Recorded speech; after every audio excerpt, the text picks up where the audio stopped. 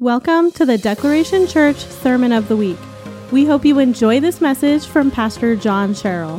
For more information about Declaration Church and other resources, visit declaration.org. I love it. I love that.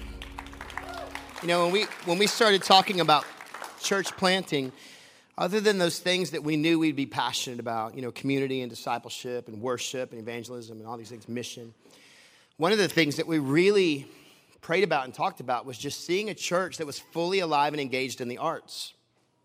That we wouldn't find ourselves like so many of the other, just my life, my upbringing in church, that worship was just kind of very linear with singing and talking. You know what I'm saying? I mean, before Enlightenment or whatever that was, Reformation, I don't know exactly what period it was, worship was really a holistic thing, and we're going to talk a little bit more about that today.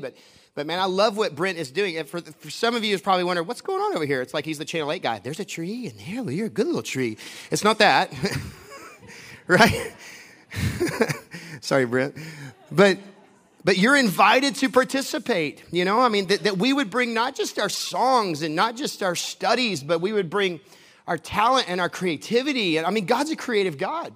We bring our movement. We're going to talk all about these things for the next few weeks. But anything and everything that can be ascribed to him in worship is completely okay. It's right, in fact. And so, man, that is there. I would invite you. You never know how God might just open up a whole new area of intimacy with him when you step outside of the norm and step into something that just says, man, God, I want to express this unto you, right? So I love that Brent is here and JD and those that are creative, they're doing these things. Man, can we just thank the Lord for that? Because that's, you know, some people, I know that some people might come in the room and go, oh, it's one of those churches, you know? You're right. You know, there's never a shortage of opinion on this subject matter, right? When it comes to worship, there's never a shortage of opinion. And so my whole ministry life, at least the majority of it, was in leading worship. And I was both a product and I think a survivor of the worship wars. Does anybody remember the worship wars? Or is that just us that get the emails every week because we do them? I mean, but yeah, worship, it's like, let me show you how it played out. Hymns versus choruses. Now do you understand what I'm talking about?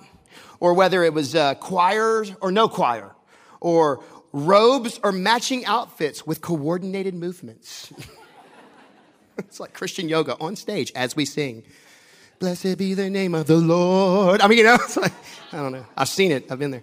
I've not done it because that would not be a pretty thing. Lights and haze, which is super fun and cool, but if we do it here, like all of a sudden cops would show up because they'd be thinking that it was on fire, and that's never good. Lights and haze versus bells and smells. Anybody know what I'm talking about? Anybody grow up with bells and smells? All right. I kind of dig that too. It's kind of cool. Some of you are like, I don't know what you're talking about, but if you do that, I'm out. You know, I mean, it's actually really cool. I mean, you name it. I've heard it. I've got the t-shirt. I've got a few scars from it. I mean, you know, I survived it. I do have some battle wounds along the way from it. But there's never a shortage of opinion when it comes to worship. But what is worship really? And who is it for? Who is it for? I mean, is it about us? I had about a 6-month time where I was privileged to work with the Anglican Church. And I really loved so much of the beauty and the mystery found in the Anglican, because they're not afraid of mystery and emotion. They're not afraid of you know, taking something ancient and liturgical and mixing it with modern. And I loved it. It was so refreshing in so many ways. The one thing that I really loved about it, though, is that you never heard anybody leave going, well, what did you think about that? You know, because if you ask somebody, like, how did you feel worship went today? They'd go, I don't know, ask God, you know? What about me? I mean, it's not about us. Many people have the wrong idea of what worship really is. There was this little boy once who was listening to his parents discuss the church service. Mom said, well, I just didn't like the songs. Didn't like them today. Dad said, man, that preacher, it was just entirely way too long. I'm sure no one has ever said that here. And the little boy just said, well, man, I thought it was a pretty good show for the $1 that it cost me. You know, I mean, I don't know. I mean, You know, one of the most prominent voices in the church today, in the American church, is a guy named Louis Giglio. Has anyone ever heard of him? Or maybe you're a product of a lot of his ministry, whether you went to Baylor. Any Baylor here? No, I didn't think so. Okay. I'm just playing. I knew there's always a few. I'm just messing with you. Yeah, or maybe did you go to Choice when he was there? No? Okay. Anybody go to the Passion conferences at all? Did you grow up doing that? A few of you? Okay. Yeah, me too. But he has this great definition of worship. He said, worship is our response, both personal and corporate, to God for who he is and what he has done, expressed in and by the things that we say and the way that we live. And I remember when he came out with that definition, I was like, man, that is a really great definition. Let me read it again. Worship is our response, both personal and corporate, for who he is and what he has done, expressed in and by the things that we say and the way that we live. And what I really like about is the very first sentence, the very first few words, because it says our what? Response. It's our response. Worship has to come from something. It has to be evoked from something. Out of a deep gratitude, out of deep affection, we are responding to the greatness and the rightness and the goodness of God, both personally and corporately. We are responding to God for who he is, what he is doing, and what he has done. And this plays out in how we live our life. It plays out day by day and moment by moment. It's not just a Sunday thing between breakfast and football. It's an all the time thing. It's a very spiritual activity that never ceases. Did you know that you were created by design from our Creator for worship? There is not one piece of creation in all of it that is not created to point to and exalt God. You are hardwired for it. And it plays out in many different ways. Because see, here's the truth of the matter. Everybody worships something. Everyone is bowing at some sort of altar in worship. Everyone's life is yielded to something, giving their attention and their affection to it. Everyone. There was a British preacher named Dr. W.M. Temple. And he defined worship like this, and I really like it. To worship is to quicken the conscience by the holiness of God. Number one. To worship, number two, is to feed the mind the truth of God. And see, this is so important. This is why we often say at church, hey, listen, if you don't have a physical Bible, please grab one. We have some free available to you either on that table or at the hub, and the table in the back or at the hub. Because we understand that if you're not feeding your mind the truth of the Word of God, then you're living by feeling and emotion. And feeling and emotion is not necessarily a bad thing. There is a big movement that's been going on for quite some time since the Reformation that basically divorces every aspect out of worship, whether it be your emotion or your movement, your body, your hands. I mean, it's divorced all of that in the name of intellectualism. It's a new Gnosticism, if you will. We'll talk about that later. But I love this definition from Dr. Temple. To quicken the conscience by the holiness of God, to feed the mind the truth of God. Number three, to purge, I love this, to purge the imagination by the beauty of God. In 2004, we were singing this song called Beautiful Jesus. And I remember reading an article by a well-known theologian that was basically disciplining the church, if you will, for using the word beauty in reference to God.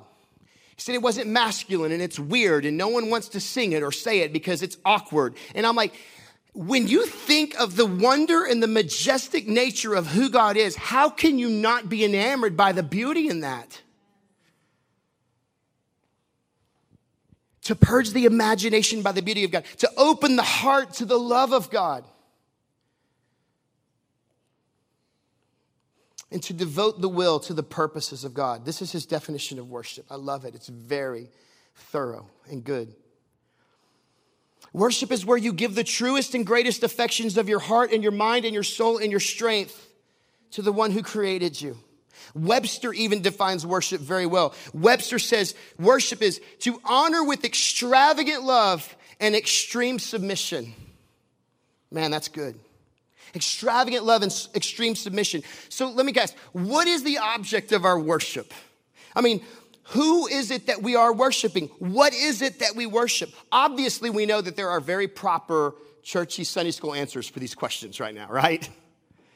I mean, all things and should begin and end with the God of creation, God and God alone. I mean, he should be the object of our extravagant love and our extreme submission, but is he? I mean, do we really think worship truly is about him, or do we function as if it's really about us?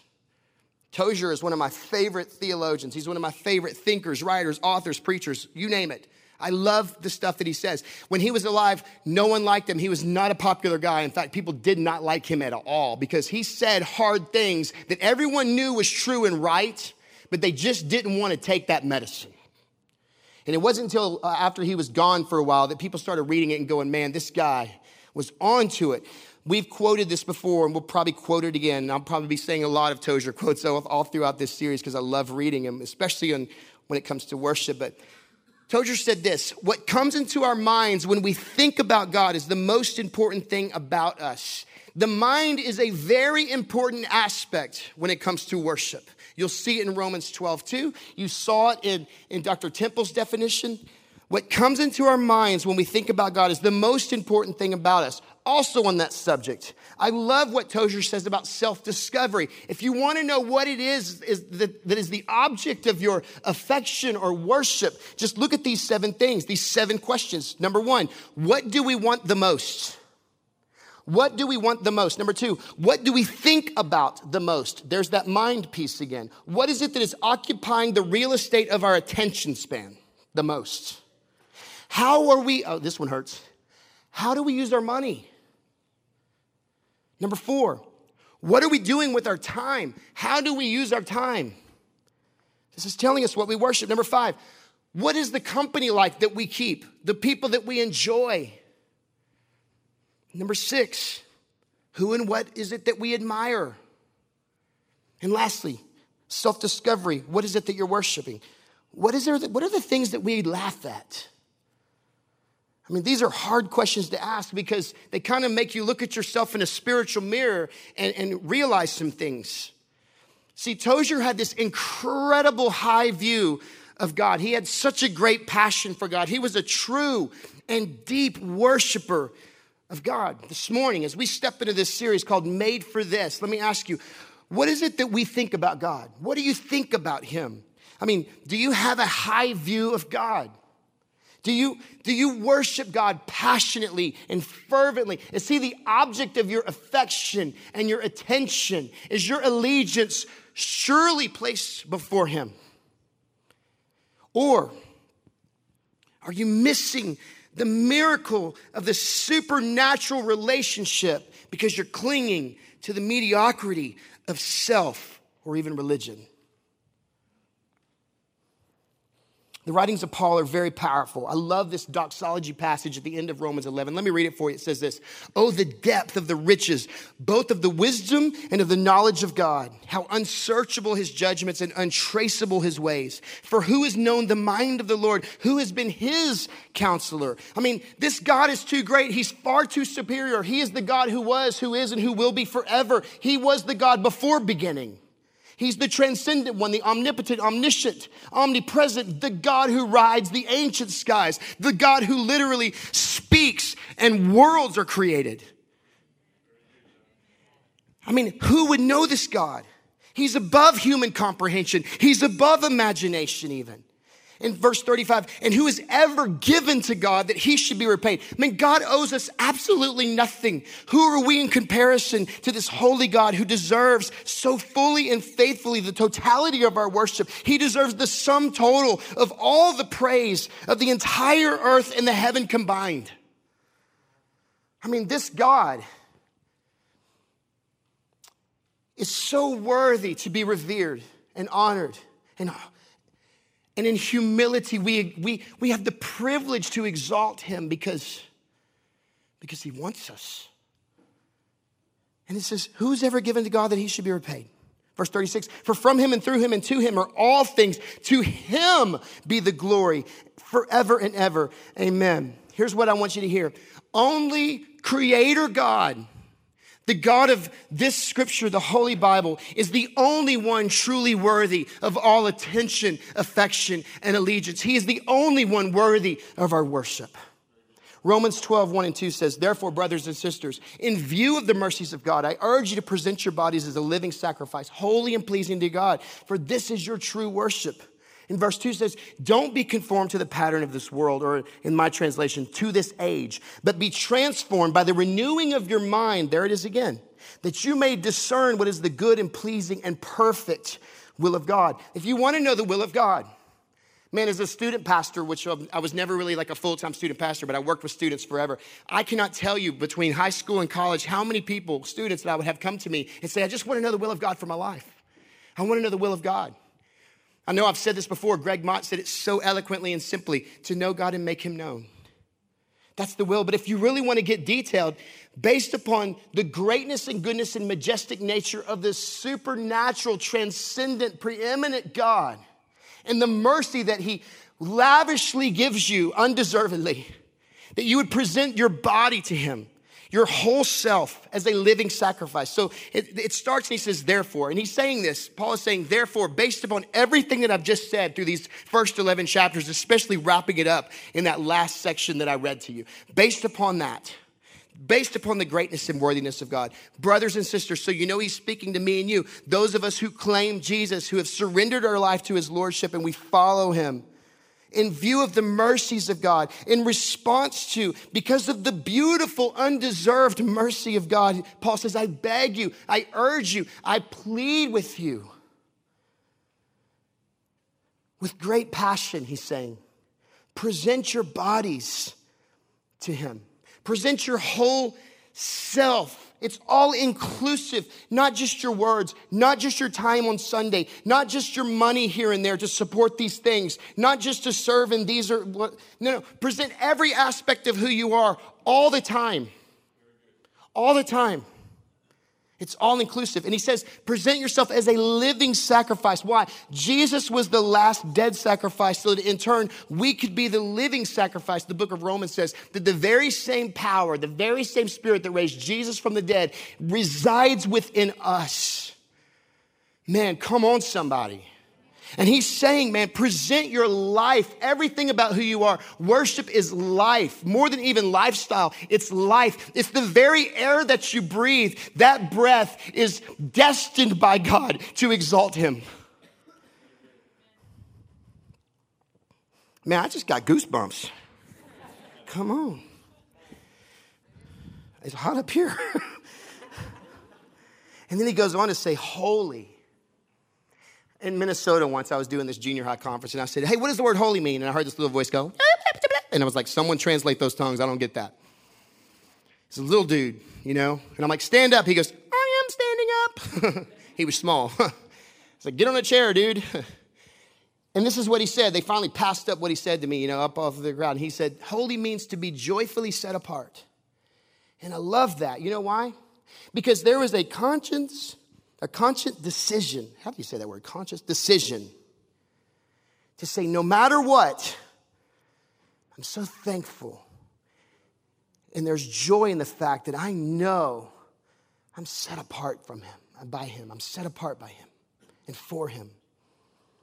So present your whole self to God, joyfully set apart and pleasing. And let me tell you this, listen, this is not about your activity for God. This is about your identity in God. Because of Jesus and the blood that covers you, God is so pleased already. I want you to hear that. But you know what? When you love something, you live in a way that you love it. When you love something and value something, you live in a manner that shows that love and that value and that respect. And so this is what he's saying, man, live every aspect of your life as this living sacrifice, joyfully set apart, pleasing to God because of Jesus. Have this extravagant love, this humble gratitude, and this extreme submission. He says, this is this is authentic worship. It has nothing to do with what's going on in a building when you sing songs. That's just one piece of you expressing your joy and your affection and your appreciation and your need to him. But this is your true worship, your life. Every aspect of you. He says, don't be conformed to this age. Do not conform to culture. Do not claim humble citizenship in heaven, but cling to the humanistic consumerism of culture. Don't do that. Be transformed, made new, be reborn by the renewing of your mind, changing the way that you think. You've already been hardwired to worship. And when you're born into brokenness, you need to be rewired to see him for who he is. And when you encounter him and you submit to him, he begins to change everything. And he begins with your mind, changing the way that you think. This is how you're going to understand how to live in this extreme submission with joy. See, our God is worthy of all worship. Our God is worthy of all affection. Our God is worthy of all attention and allegiance. So how is it that we define worship today? I mean, we have truly began to reflect our culture more than we reflect Christ, honestly. And if you want to see evidence of it, just begin to look at worship. I mean, I see more worship happening last night at Minute Maid Park than I see in churches today. And I'm not trying to be hardcore because you would have thought that I was a soccer fan. You've seen what those guys do when they score that one goal.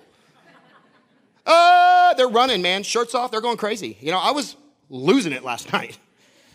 Some of you saw my Facebook post. It was like, there was nothing in it. Just, you know. I was so jazzed up.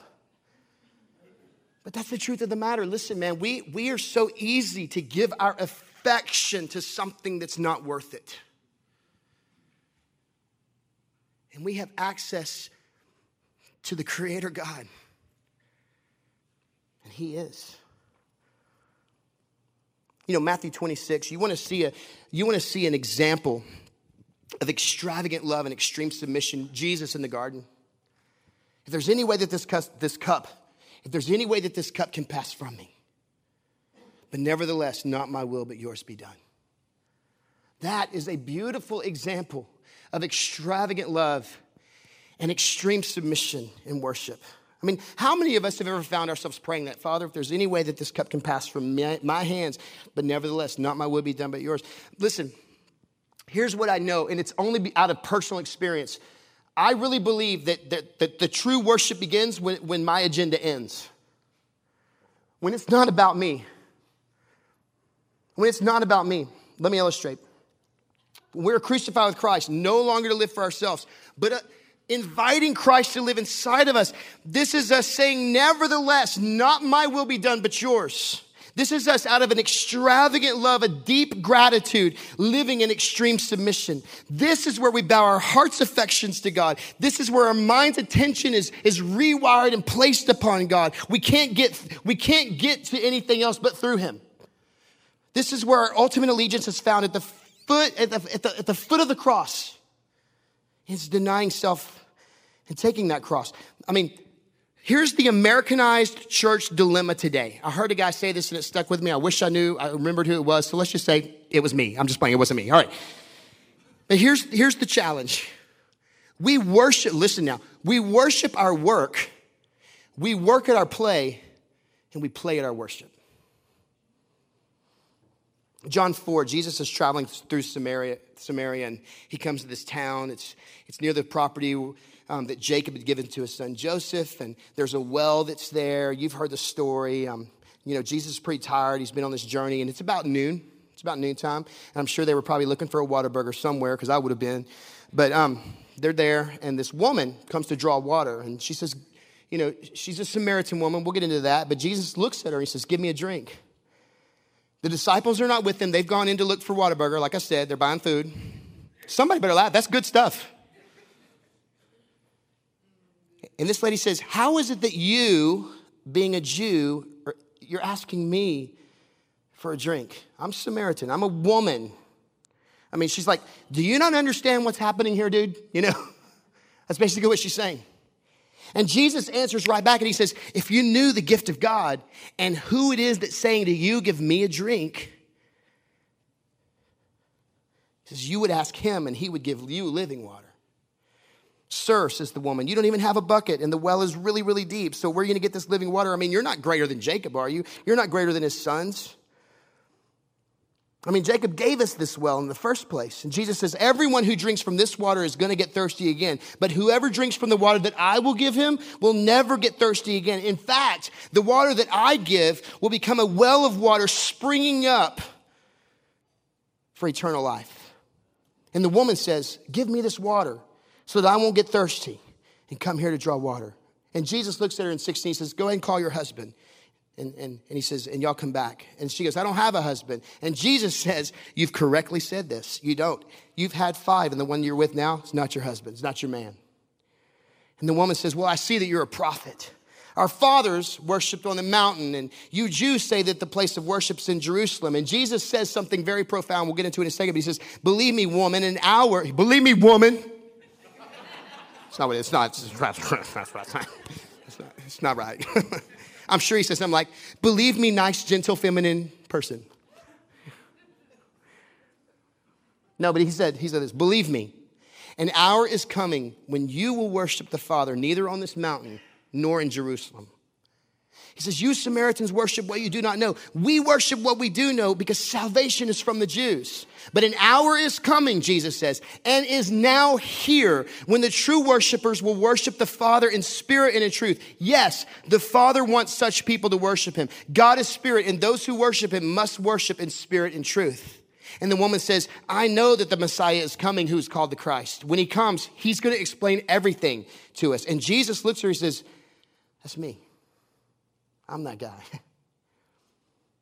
So, right about the time, disciples come up, right? And they're amazed because, first of all, Jesus is in Samaria, and he's talking to a woman who is a Samaritan. And they're like, yo, what's up? Didn't you see the memo? These people, it's a cultural no-no. They're less than. They're half-breed. They're not even worthy of our attention. Why are you talking with her, Jesus? Right then, the woman leaves her water jar. She runs into town. She begins to tell people, come see this man who told me everything I ever did. Could this be the Messiah? And as she's doing that, these people are gathering up. They're going to go back. They're going to go see this Jesus guy.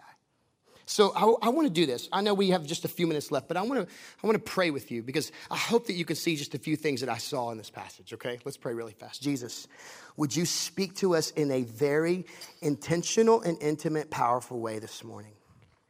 And we pray this in your name. And all God's people said loudly. Amen. There you are. All right. So obviously, you know he's in Samaria. You know he's talking to this lady. You know that there's a well there. There's water. You've seen the whole story kind of play out just as we read. You need to understand just how much of a cultural no-no this was that Jesus was talking to this Samaritan woman. I mean, you did not do this, especially at this hour. Like, why is she there at noon? Why is Jesus addressing her? Why is he saying, give me a drink? You've got to also understand, I wonder how long it's been since this woman has even felt dignity at all. She is not what you would call a woman of good reputation. First of all, she's at the well at noontime. This is not the proper time to be at the well. She is there at that time on purpose to avoid people because she does not have a good reputation. And culturally speaking, too, there are still places in the Middle East, if you go there, if you've ever been there, you might have heard some of the cultural no-nos. One of those is making eye contact with a woman. And so I can only imagine when it's just Jesus and her, there they are, and he looks at her and says, would you give me some water? How profound must have this moment been in this lady's life? And obviously she's like, time out, bro. What's going on here? What are we doing? I mean, she's taken back. I mean, how is it that you, a Jew, you're going to ask a drink from me? I'm a Samaritan woman. Whoa, man. You people are a hard crowd today, man. It's like y'all stayed up too late celebrating or something. Nobody was up later than me and Bruce. Where are you at, Bruce? He Facebooked me. There you are. I mean, this is not a normal situation. And I love it because no matter the story, no matter the situation that culture might view in this moment, what it looks like, Jesus is speaking with such dignity and compassion, offering her a gift. He says, if you knew the gift of God and who's saying to you, give me a drink, you would be asking me to give you living water. And she's like, well, you don't even have a bucket. Do you see how perspective plays out? We're so quick to look in the natural and miss the supernatural. We're so quick to hold on to the mediocre and just forget about the miracle that might be right in front of us. Well, I mean, you don't even have a bucket. I mean, when's the last time God ever needed of anything? Where are you going to get this living water? I mean, you're not greater than Jacob and his sons. I mean, they gave this to us and livestock too. And Jesus, I'm just imagining he's looking down at this well and he says, so everyone who drinks from this, I mean, they're going to get thirsty again quickly. He says, but everyone who drinks from the water that I will give, they will never thirst again. They'll never thirst again.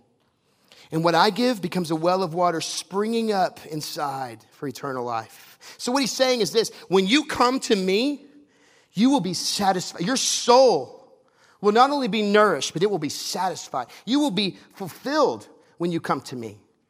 When you really and truly come to me with the entirety of your whole heart and mind and soul and strength, you will be eternally filled. This woman, I want you to know, she's in the presence of God in flesh. And can I tell you this? When we get into the presence of Jesus, nothing else. There is no other well that will do. There is no other water that will satisfy us. And look at her response. She says, sir, give me this water so that I won't get thirsty and have to come here to draw again. Now, I want you to see it. See, when people encounter Jesus and understand how he can satisfy the longing of their souls, they want what he can give. They want what he can give. And maybe her question, I mean, maybe she didn't still quite understand just the nature of how profound it was. Maybe she was still looking to the practical. Give me the water so that I won't get thirsty. And by the way, I won't have to journey here again, right? But I don't find it accidental because, see, oftentimes in Scripture, we see that Jesus meets physical needs prior to absolutely rocking someone's spiritual world. Sir, the woman says, give me this water. And Jesus says, go call your husband. And I love this 15, 16, 17, 18, because he begins to speak right into the heart of her identity. He just goes right. It's like he reads her spiritual mail right there. And go get your husband.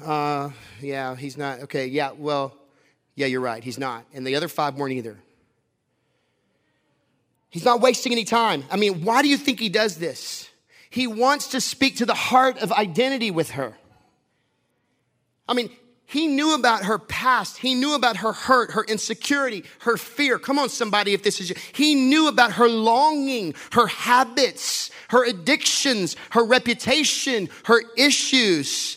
And in spite of all cultural taboo, he still looks at her dead in the eye with dignity while gently offering compassion in life. And sir, the woman replies, I see you're a prophet. I love it because what is our nature? Our nature is to always, if we have any concept at all, we pivot to religion. And that's exactly what she does. She pivots right to religion. Look what she says. Our fathers worshiped on this mountain. But you Jews say that the place of worship's in Jerusalem. And Jesus just says, believe me, the hour is coming, and it's now, basically, when you are going to worship the Father neither on this mountain nor in Jerusalem. He's basically saying it has nothing to do with the mountain or Jerusalem. It's not the where, it's the what.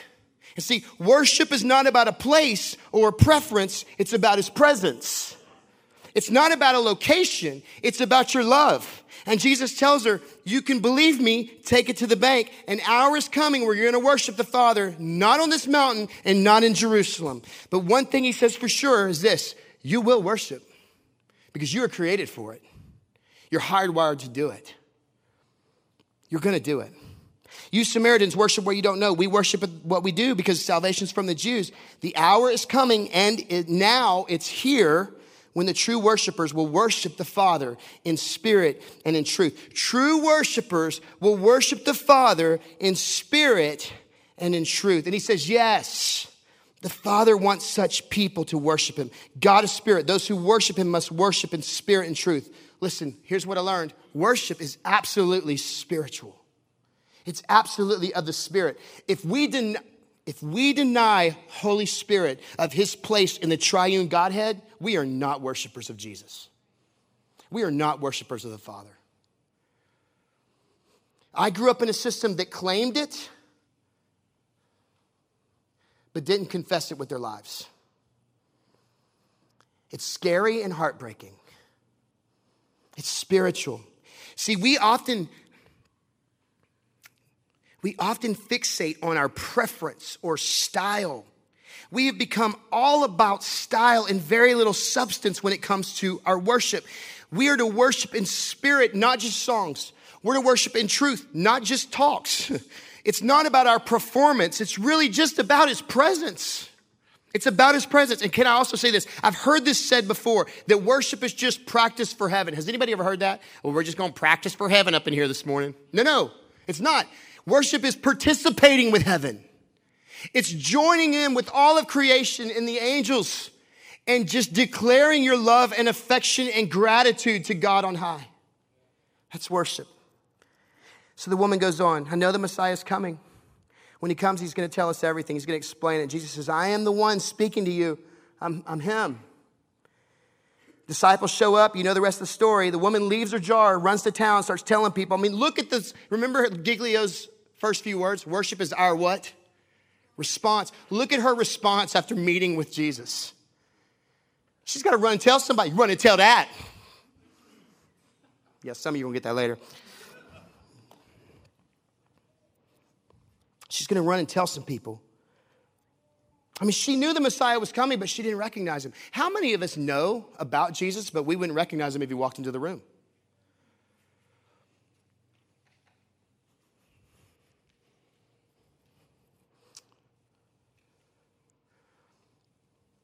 I love it because in spite of her situation, Jesus was still offering her salvation and life and love. And you know what else is really cool? Profound even. I mean, this dude just drops a theology bomb at the foot of a Samaritan woman of ill repute. That blows my mind. Because we all like to sit around and argue and discuss, well, I mean, you know, this and that theological. Yeah, but you know what? Jesus he just like literally told this woman, nobody else yet, but he tells her, here's how it's about to go down. That's powerful to me. He didn't go to the religious select. He didn't go to the theological elite and say, I'm here to tell you something. He went to a Samaritan woman. That should be really good news for anyone who feels less than or left behind or looked over. Let's wrap it up. It's time to go. Is football coming on? Yeah, okay, good. That's a good answer.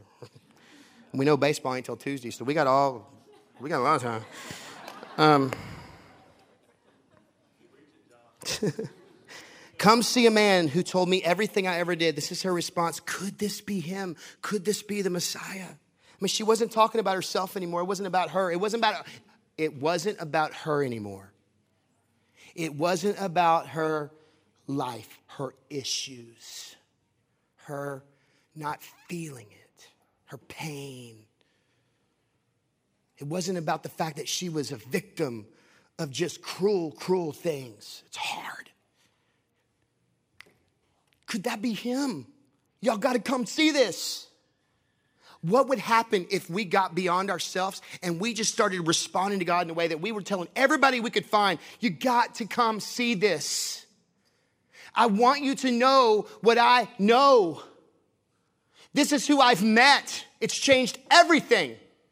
But instead, honestly, what the world sees is a people who have been created to and called to, invited to this beautiful relationship of worshiping him. They see people who claim that with their lips, but their lives say, no, I don't live in victory. I'm a victim.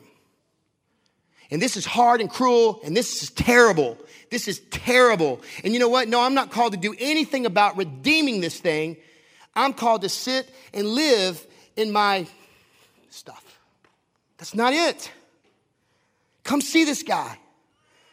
It wasn't about her anymore. It was all about him. She wasn't talking about herself anymore. She was talking about him.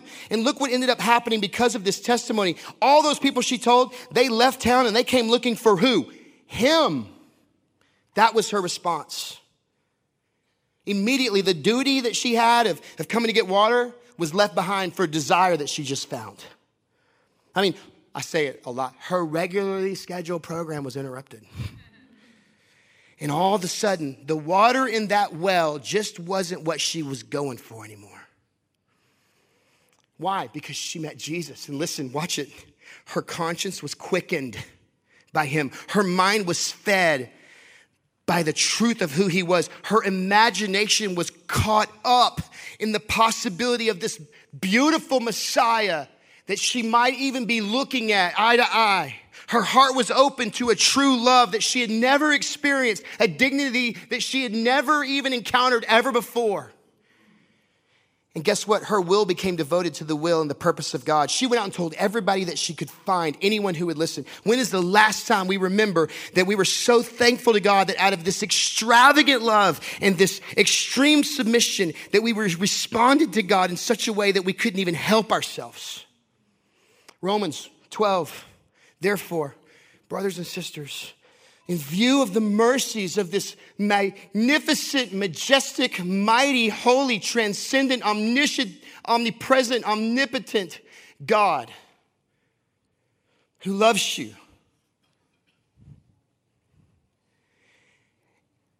In view of the mercy that he gives us undeservingly, I urge you, present your bodies as a living sacrifice, everything about your life, holy and pleasing. This is true worship. Let's pray together.